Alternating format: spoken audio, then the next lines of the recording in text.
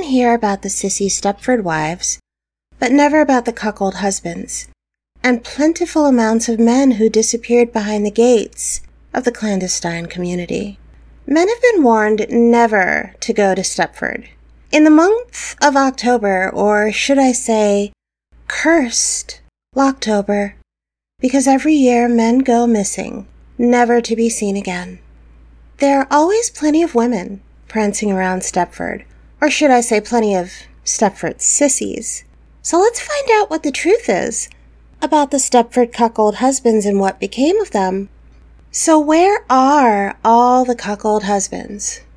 Anyone who's ever ventured into Stepford knows that the chronicles of cuckolding are well documented, and no one knows better than the head doctor at the Stepford facilities.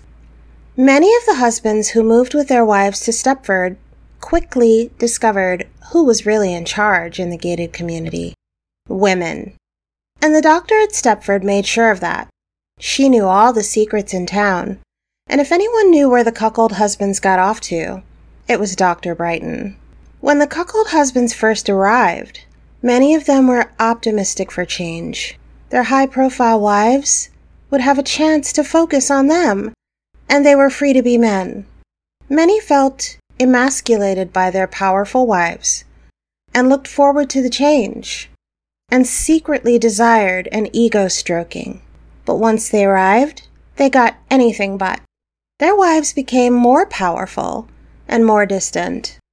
The cuckolds had even less sex than they ever did before coming to Stepford, many resorting to using their hands because the hot wife cuckoldresses couldn't be bothered with them.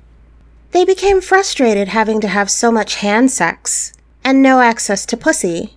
And then one day, one of the husbands discovered the medical facility and the rather high volume of bubbly, petite, curvy blondes that were employed there. All the blondes were almost identical, all friendly, wearing the same trademark Stepford uniform: tight, short, and pink, shiny dresses that showed off every curve, and matching shiny pink heels, which they sashayed around in with no trouble. Of course, after having hand sex for so long, the husband was enamored with the attention he got from the blonde bimbo staff. They gave him a tour, offered him drinks and snacks, and acted like the perfect housewives, accommodating his every need. This straying husband was so comfy that he forgot why he'd ventured into the building. Then the bubbly blondes asked if he would like to meet the head of the facility. At first glance, he didn't recognize her. She looked different than the times he'd seen her before.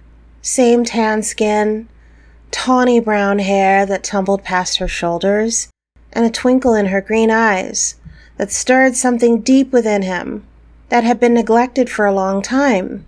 The doctor took him in and chatted with him.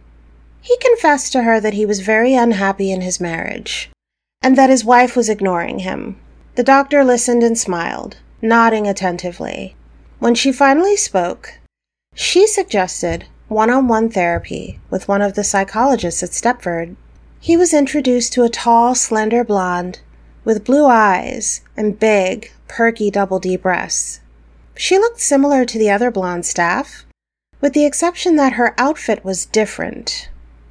A hot pink women's business suit with a pencil skirt and pinched waist, and a white lab coat. Every week the husband would go to the clinic for his therapy sessions.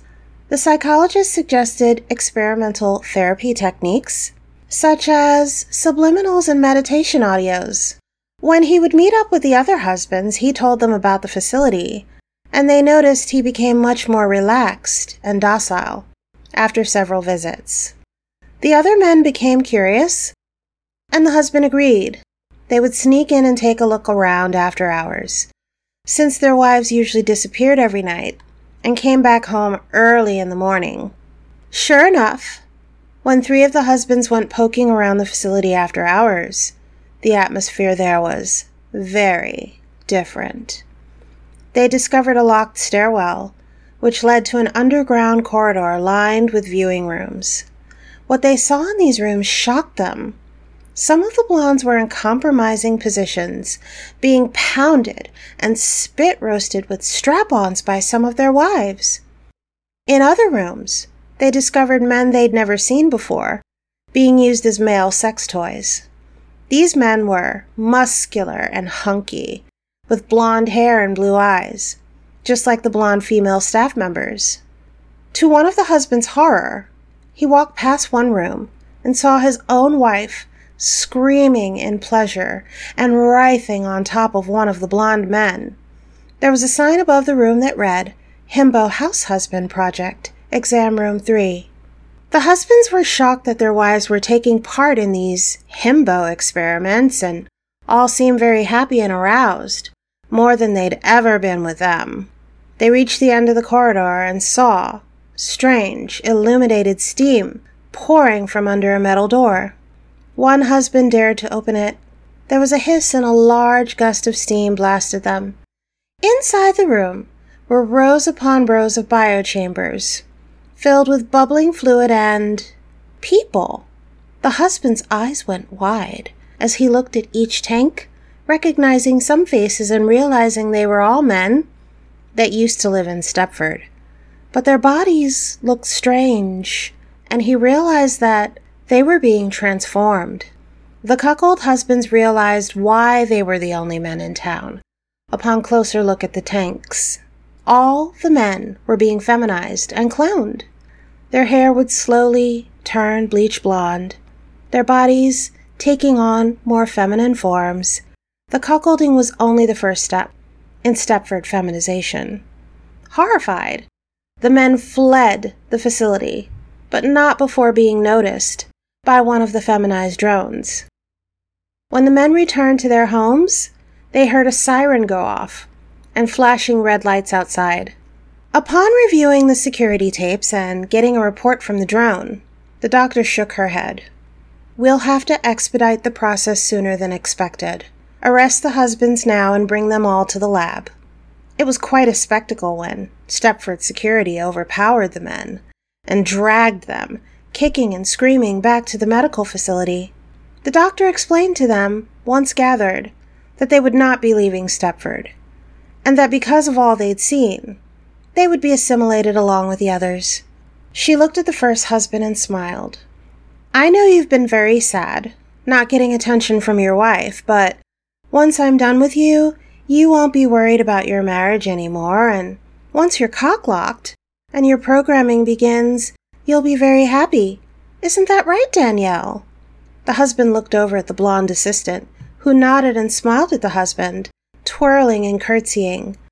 "I used to be like you, and now I'm much, much happier." "Prepare them for the Stepford Sissy program," the doctor said. The men were bound and carried down the hallway screaming.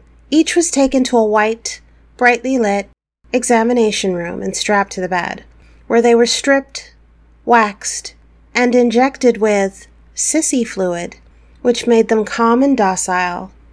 They were then fitted with VR headsets that played the sissy programming audio and visuals on a loop until the men went insane and their memories were wiped. Over the next several days, the men were feminized, locked in chastity, completely emasculated, and their wives visited them one last time before they were sent to the transformation tanks. When they came out, they were no longer cuckold husbands. They were now permanent property of Stepford, each given a barcode, and then sent to the Stepford Sissies training facility.